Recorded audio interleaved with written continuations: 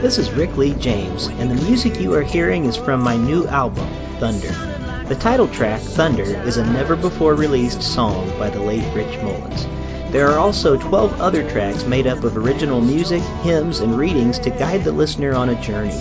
You can buy Thunder today on clear vinyl and CD, or stream it on Spotify, Apple Music, and almost every other music streaming service. Thunder, hear it today at rickleejames.com. This episode of Voices in My Head is brought to you by Podbean. With Podbean, you can create professional podcasts in minutes without any programming knowledge. Best of all, everything is mobile ready right from the start. Visit podbean.com/voices to find out more. That's podbean.com/voices.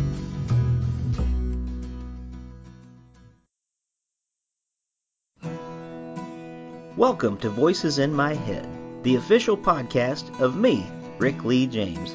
I'm a recording artist, a singer, a songwriter, an author, a worship leader, and an ordained minister in the Church of the Nazarene. The Voices in My Head podcast is where I discuss music, movies, books, pop culture, theology, and more with friends, colleagues, and sometimes just by myself. Now make sure to let me know what you think of today's episode by leaving me a review on iTunes, or by tweeting at me at Rick Lee James on Twitter. And please join my mailing list at rickleejames.com, where you can receive an email every time a new episode is released. And by the way, in case you're interested in a daily dose of kindness and encouragement beyond this podcast, I also run the Twitter account at Mr. Rogers Say, where I post daily quotes from Fred Rogers, one of the voices in my head. Well, I guess that's it for the intro, so sit back, relax, and listen to the latest episode of Voices in My Head. My guest this week on Voices in My Head is Nikki Lerner. Nikki is an artist, a teacher, a speaker, an author, and a culture coach, helping others to engage with each other relationally and across culture lines. Her passion is to see people come to an understanding of one another through music and conversation, and to learn to remain human with each other. Now, Nikki has also been a driving force behind the Multicultural Worship Leaders Network and the MWLN's 2019 Leadership Conference. One is happening this October 10th and 11th at Bridgeway Community Church. We're going to catch up with Nikki today because this is her second time on the podcast, and I can't wait to hear more about this great conference that's coming up. So, Nikki Lerner, welcome back to Voices in My Head. Hello, thank you so much. Well, it's so good to have you back again, and we talked about this very briefly, but how are you doing? Oh, I am blessed and taken care of and full of peace today. Well, that's wonderful. If memory serves, I think that you have moved since we talked last. We talked about a year ago, I think, maybe right after the National Worship Leader Conference, but am I correct that you had a move since then? Somewhat. Okay. I still live in the same state. I'm still here in Maryland, but at that point I was moving from my worship pastor position that I had been in for 17 years in order to move into the work that I'm doing now. So that was a big move. Yeah, I'm sure. So are you still doing worship leading as far as at the place where you're serving, or is that something you do kind of in addition to your current work? Yeah, it's something I do in addition to my current work. It's been about, I guess, maybe 7.5 months now since stepping out of my position. And so I've sort of been just taking a little bit of a hiatus, at least from serving at my church for a little bit, which oddly enough I've needed. Who knew? Yeah. I've needed. So I'm actually kind of excited. I don't have anything yet on the calendar to lead worship at my church, but I will be preaching at my church in December, so I'm excited about that. Oh, that's terrific. Well, Yeah. and the listeners should know that as wonderful as a singer as you are. And by the way, everybody go to NikkiLerner.com because you can listen to her music there. You also are a very gifted speaker, and so it's wonderful that you're getting a chance to do that. And I'm so glad to hear of good things that are happening in your life. Just out of curiosity, only because it's been so in the news over the last few days, how closely do you live in proximity, I guess, to the Baltimore area? Well, where I live in Columbia, and Columbia sits sort of in between Baltimore and DC, a little closer to Baltimore. So while I don't live in Baltimore City, it probably only takes me about 25 minutes to get there. Okay. But there are members of my family that live in Baltimore City, right in the middle. Right. So, well, a certain leader in our country, of course, has been tweeting out some graceless things about Baltimore area, and so I thought you were probably very near there and would probably have a differing opinion of the situation and the people there. Well, the thing is that there is beauty everywhere. Sure. And no matter how much a city or a county or there are some issues that people that are louder than others potentially or more visible than others that people can see and point at, and then there are other issues in other counties and cities and out in the suburbs that are quieter, but they're just as dangerous. Sure. And so the reality is there's brokenness everywhere. We know that. But there's also a whole lot of beauty. And I'm thankful for the beauty that I see around here and around Baltimore. There's a lot of really beautiful people doing amazing work in Baltimore City. So, I think you just kind of say, well, that person has that opinion. Okay. And exactly. We'll move in and keep doing the work that we're doing. I hate that kind of disparaging keeps coming, but that's, I guess, politics these days, unfortunately. But that's why I so love the kingdom of God. Hopefully we can try to be a countercultural place here on earth that can be a place of grace, and you and your husband and those you work with and the people you live around are examples of lights in the world, and we're going to talk a bit about that today, and I'm so grateful that you approached me again about this conference. Let's talk first before we get into the conference specifically, which I do want people to know about, and we are going to talk about, and that happens in October. But explain to us your work in the area of multicultural ministry and culture coaching, because I think that our listeners are going to find that to be quite fascinating. Sure. Well, so a couple things. I like to tell people that, I grew up in a very bicultural family, even though we were all African American. The two sides of my family, one side, my mom's being very diverse, and my stepfather's side of the family being not quite as diverse. But they were just different cultures, in general. But anyway, so I grew up in this family that saw things very differently. And then when David and I were engaged to be married, the looming question of where do we go to church? Do I go to your church? Do you come to my church? And we found it increasingly difficult. This was in 1997, 98, to try to find a church as an interracial couple. I'm African American. My husband is white American. And, we would try to find a church, particularly back then, where it kind of seemed like one of us had to check our culture at the door. You kind of felt, our experience was, you kind of felt a little too black for the white church sometimes, not black enough for the black church at other times. You didn't really feel like you fit in an Asian American church, and you couldn't go to a Latin American church because you didn't speak the language. So, a couple like us, where would we go where we wouldn't have to be stared at? And where if we had any children, I don't have any children, but if we had, our children will be a mixture and kind of look like peanut butter caramel. That's what we call it. It's okay to laugh, by the way.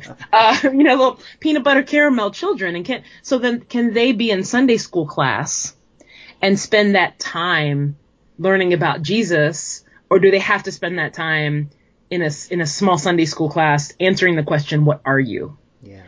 And so that really drove us to the church where we've been at for over 22 years, and where God really helped me develop my work in helping the church, the body of Christ, know how to become a place where all people really are welcome, and not just welcome, but are empowered and embraced. And so over my 20 plus years of ministry in the local church, now the work that I do, I get to train others on the blueprint for multicultural leadership and ministry. Well, that's terrific.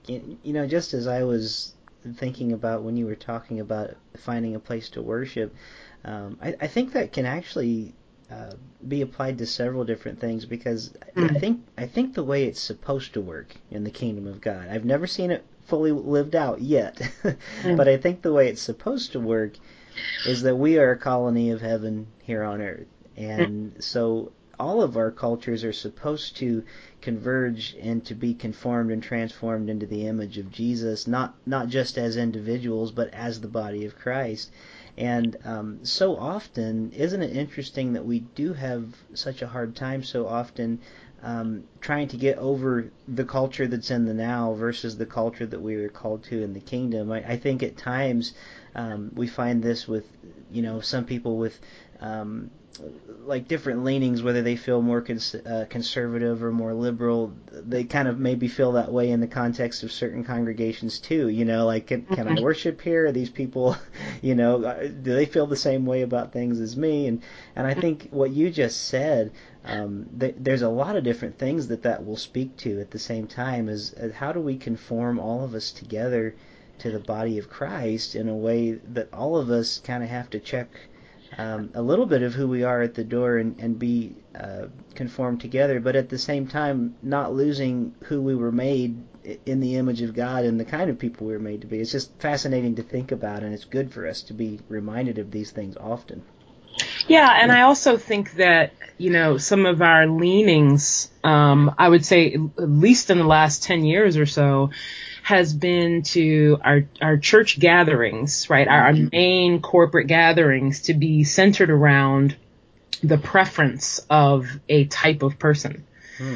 And I think if we could change the conversation a little bit to how do we celebrate when we get together as a gathering, instead of how do we make everybody comfortable or kind of placate to a type of person, I think we start to have a different conversation, because then the expectation of the believers when they are gathering together is, when we come together, we celebrate us, not me.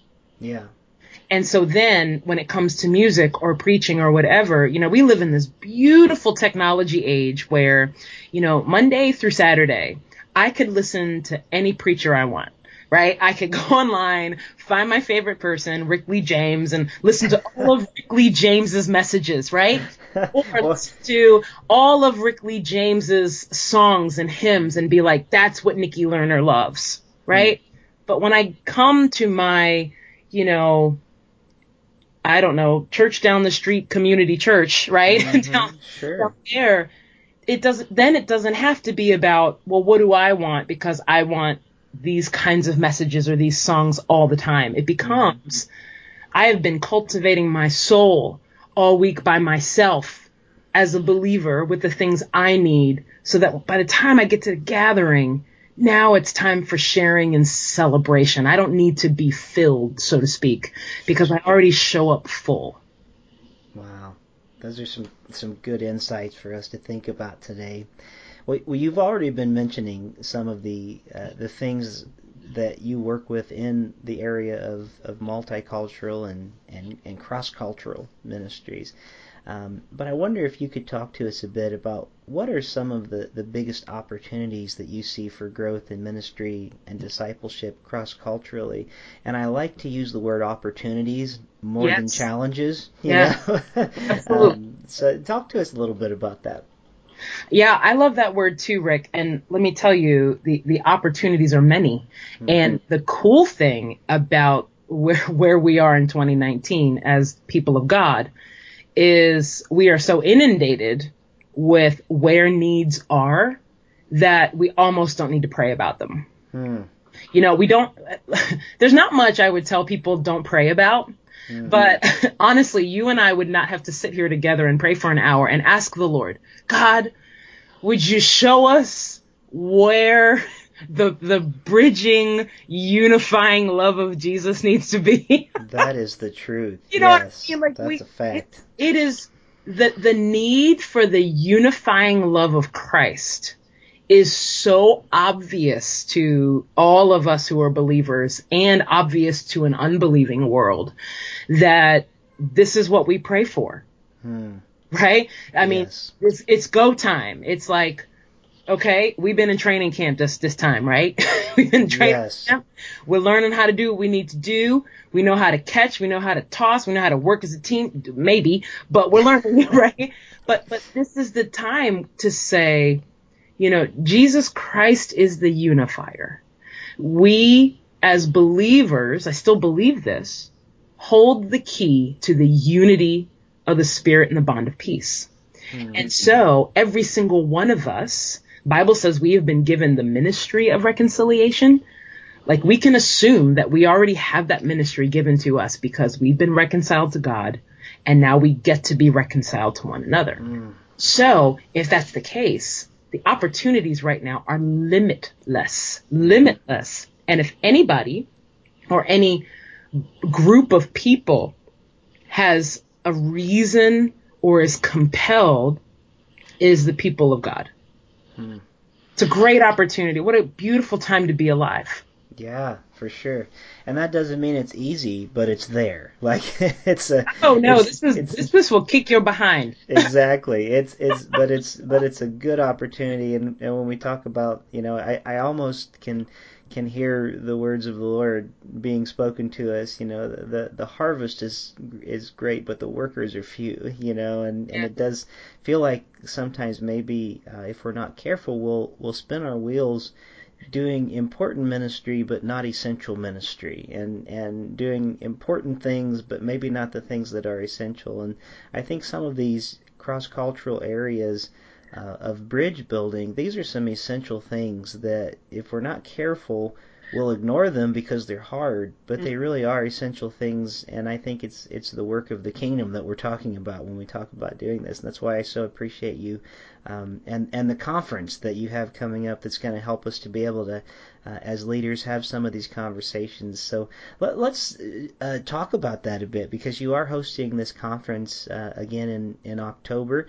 Is this the third time you've done this conference? I think I'm trying to remember in my mind how many times you've done it so far. If I'm misspeaking, I apologize. But no, this is the third time in the last 3 years. We did one, I don't know, 5 or 6 years ago. We did one. It was great, and then we just didn't do one anymore. I don't know why. We just did it again.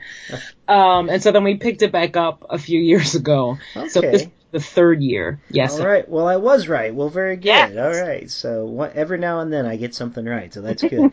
But you have this conference coming up at Bridgeway Community Church in Owings Mills, Maryland, and it's going to be on October 10th and 11th, and I'm excited about this. I'm going to try to come and be a part if I can this year. At this point on the calendar, it's open, so I'm going to do my very best to be there. So talk to us a little bit about this conference, because it's the kind of work that excites me, and maybe explain to us some of the focus and the intention of this gathering. And it's called One this year, One, the conference. Yeah, so let me be very clear and very specific about why we even hold this every year. And that is that we believe that we are, those of us who have been practitioners in the field of intentional multicultural ministry, that we are passing on and responsible to pass on the tools, the equipping, the strategic planning, the strategic thinking around how do you do this. We are taking these ideas that seem to float around and saying, they don't have to stay ideas and theories. There is an actual way to do ministry like this. Just like if we were going to, start a new building campaign as a church, or launch a new ministry, or, launch a new campus, there's a way, right? There is a way to do multicultural, intentional, diverse ministry. I'll tell you what this conference is not. This conference is not so that we can gather so one or two people groups can feel like they share all the burden. It's not that. It is not a town hall meeting for 2 days where people kind of air grievances and then you leave, you feel worse than you did. You're like, what did I just sign up for? Right. I just think of Festivus when you said that from Seinfeld. I've got a lot of problems with you people, and yeah. Yeah, we could call something else the Festivus Leadership Summit. You just air the grievances. Yeah, There it is not that. It is kind of what I was talking about before. It is a celebration of or what does the diverse body of Christ already look like? And then how, what are the strategies? What's the blueprint for making our ministries more diverse? Who do we need to be as leaders? We believe, my core team, that one of our strengths in this conference is, sometimes you go to a conference and you just get sort of fire hosed with information. Yes. You're like, great, I know 75 ways to do whatever I need to do. I'm not going to do any of them. We really want this to feel like a pastoring, shepherding time together, as well as an informational time. We boast in the Lord, in the Spirit of Jesus, but we also boast in the fact that every year all people from different backgrounds can come together, ask the questions they wanted to ask, but maybe never had the safety to ask them, to learn from other cultures, to learn things such as, this year in particular, what is the sacrifice of unity that believers need to make when they choose to worship together? What does community look like in different ethnic culture groups? Because, we love that term in church, right? Community. But community means different things to different ethnic groups. And so if you're a monocultural environment, you may not even realize that, your particular people group is different than the people group that might be a small minority in your church. You just never know. So this is the place for 2 days. We are equipping leaders in the body of Christ who are saying, I want to do this work. God has called us to do this work. Help me know how to do it. Yeah. No, and it sounds like a really great conference, and I'm with you. I get kind of tired of the fire hose approach at conferences. Sometimes I have been the fire hose, I've felt like, when I've been asked to actually speak or play music, and it does, at times you feel like there is so much coming at you. So I really love your intentionality, and I love your focus that it sounds like this event is really bringing together, especially in this area of ministry. I wonder if you could kind of create a picture for us of what kind of impact that you feel like this annual gathering has had, and have you had some good reports of people that have been there that maybe have said this has really helped us and made a difference in where we're ministering? Yes, we get reports after every conference we do, and the cool thing about it is they span so many different areas of life and ministry and work. So, for instance, people usually come, the main thing they usually say is, thank you for reminding me that we're on the right track and we can do this. It's just going to take some time. That's huge impact, because again, culturally speaking, here in our country, it's hard to find that.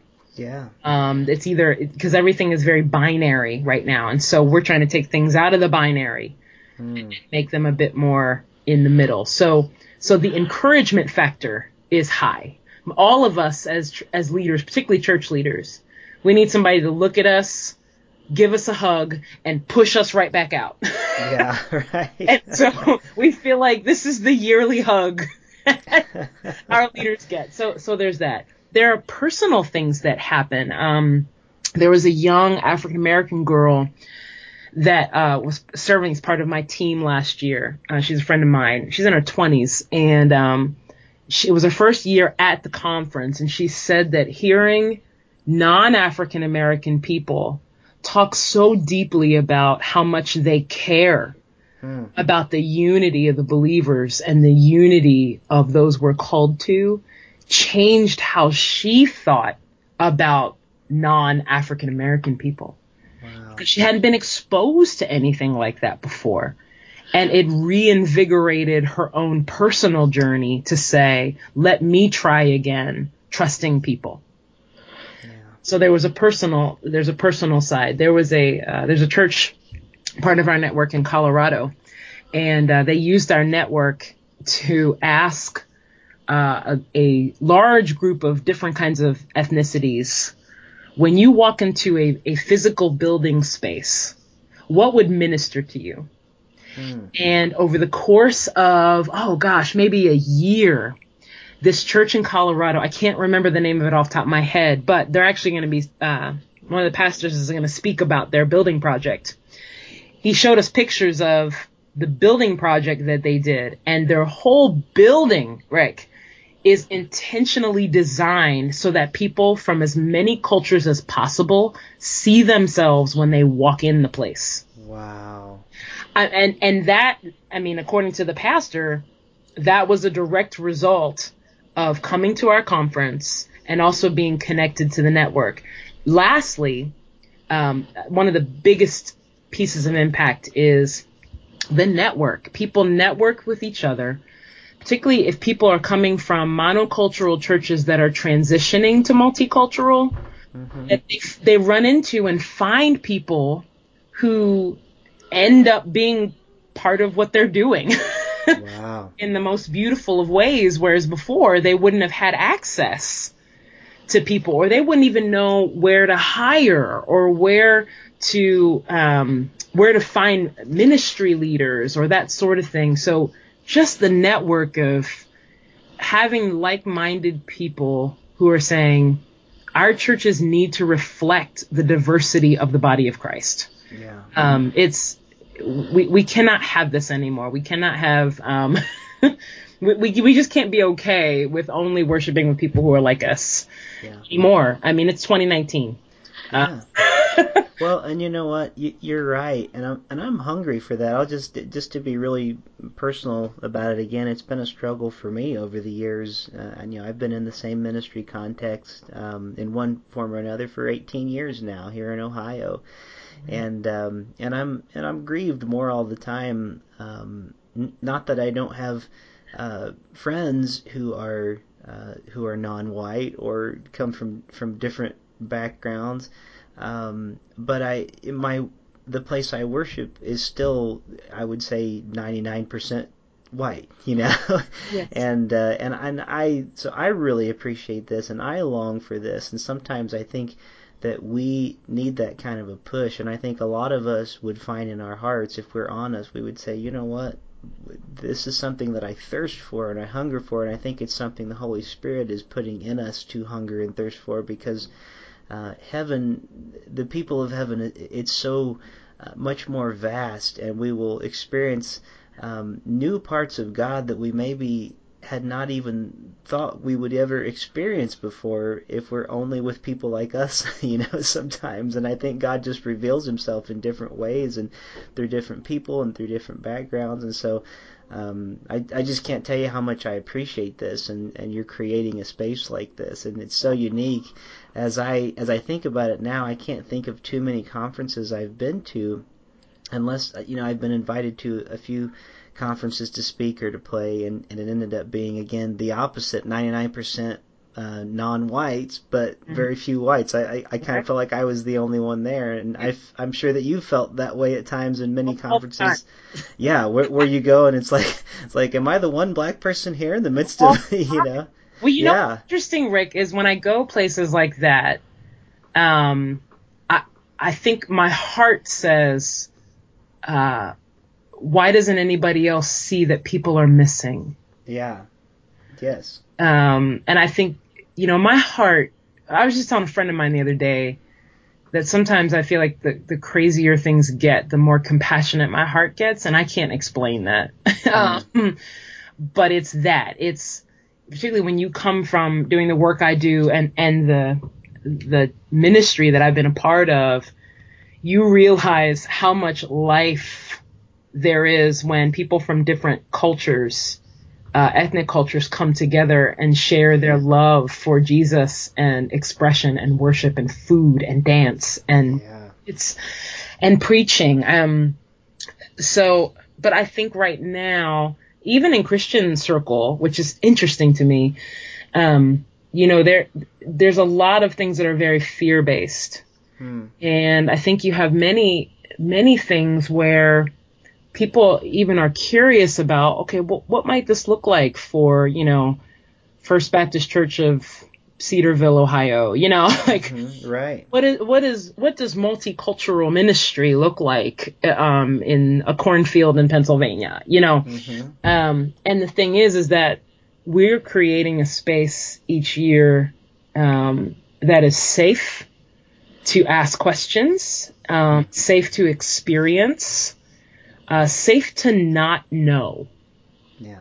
And those I'm learning over the years, those spaces have to be created and oftentimes have to be facilitated and cultivated by people whose greatest goal is the heart of Jesus more than anything else. And for all of us involved, it takes a sacrifice. It takes a laying down. It requires entering into the sufferings of Christ. But we can find rest and safety there with him. Yeah. Well, I'm going to be reflecting on that for a while. The sacrifice of unity that you mentioned. That's just something that's going to be burned into my brain for a little bit as I think and pray, and I think that's really good.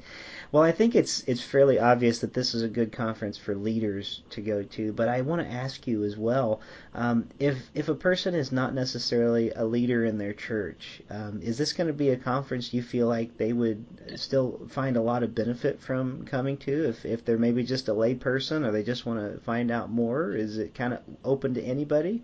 Yes, it is open to anybody, and we have designed our schedule for both days for learning to take place, as well as we're having panel discussions in every single one of our main sessions, so that we can learn from each other. And these aren't just like, learn from Dr. So-and-so. This is literally learn from my Ethiopian friend, who can explain to you about her culture.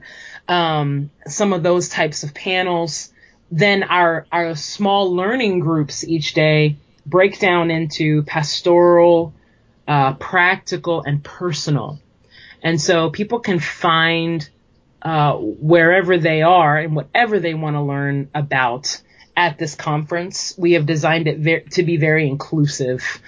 So if you're a pastor, you'll get it. If you're, somebody that attends a church and is curious, you'll get it. The conference is for people. Well, that's great. Yeah. If you could, and you may not, if you're like me, I almost have to have it written down in front of me to remember everything, but if possible, are you able to give us kind of a quick rundown of what the schedule would be as far as like when the event starts and when it ends, and sort of a breakdown of what happens in between? Oh, absolutely. So the event is October the 10th and 11th, which is a Thursday and Friday. Thursday, our day begins around 9 o'clock. And I say around because this is a multicultural worship leader conference, which means some of our cultural friends may not show up until 9:30. Gotcha. That's your first learning, Rick. Yeah, 9 o'clock would be 9 o'clock. One of the things I learned very fast when I was in Africa a few years ago, it was like, well, if it starts at 9, we'll get going about 11. It's one thing I love about white culture, man. They are on time.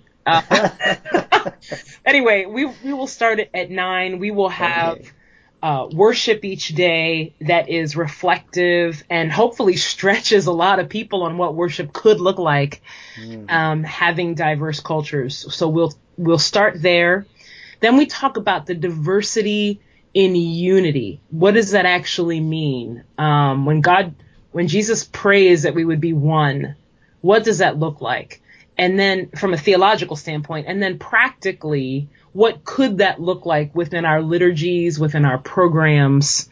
And then we give people each day a response time collectively in the large group to share ideas or to share insights or ask questions right there. The middle of the day, and this is for both days, the middle of the day, we have our small learning groups, workshops, if you will, pastoral, practical, and personal. And the back end of the day, we start to talk about the sacrifice of unity. And then at the end of the day, we go into some real practices based on what we've heard of prayer, repentance, if need be, care for one another, and worship. And then the next day, we start talking about things such as the witness of unity. What does it mean when Jesus asks us to be one so that the world would know? We talk about diverse definitions of community later that day, and then another response time. So those are what our days kind of look like. They're 2 pretty packed days. But again, our goal is to create a space where people can be together. They can experience one another, and really continue to search their own heart in this work as well. Well, it sounds like it's going to be a wonderful conference, and I'm going to be looking at my schedule this week and hoping I can arrange it to be there, because I really want to be a part this year. You had said when we talked about it last year, I had something already on the calendar. I thought, oh man, I wish I could rearrange it. But I do think this is important and good work, and I want to thank you for coming on to talk to us about it today. And for everybody listening, I want to encourage you first to go to NikkiLerner.com, and I want to spell that for them so they'll know it's www.NikkiLerner.com. And if you go to NikkiLerner.com, not only can you find out more about the great music and ministry of Nikki Lerner, but you'll also see a link on that website about the MWLN1 conference for 2019, and you can click on that. It'll take you to an Eventbrite link, and you can find much more about the conference, things that we even probably haven't covered today in our conversation. But I did want to make sure everybody had that link, and I'm going to put all of that in the show notes on the podcast website as well. So if you listen to this show, just kind of make sure and go to the show notes, and you'll be able to find out more. Well, Nikki, is there anything else that we haven't talked about today that you want to before we end our time together? Well, thank you again for letting me talk to your audience, and just it's always good to talk to you. I would say this, and that is, in this work, we all need training. And make no mistake about it, if you try to jump into this work thinking you got it just because you know how to run a church, you'll get discouraged real fast. And so let us help you not be discouraged, but to really have some solid tools that you can cultivate in your organization, in your church community, big, small, no matter what. These things are proven and they work. And so I would just say this is doable. We have the answer as the body of Christ to the division in our world. So let's do it. Amen. Well, Nikki Lerner, thank you for being one of the voices in my head this week. Thank you, Rick. Thank you for joining me here this week on Voices in My Head. I hope you'll visit me on my website at rickleejames.com, where you can find out more about me, get my music on vinyl and CD, follow my blog, and even schedule me for a concert or a speaking engagement. Better yet, even a book signing in your neighborhood. You can find all that and more at rickleejames.com. Also, it would mean a great deal to me if you could write a review of this podcast on iTunes. The more positive reviews that we receive, the more visible this podcast will be online. And now for the benediction. May the God of hope fill you with all joy and peace in believing, so that by the power of the Holy Spirit you may abound in hope. God bless you, and thank you for listening to Voices in My Head.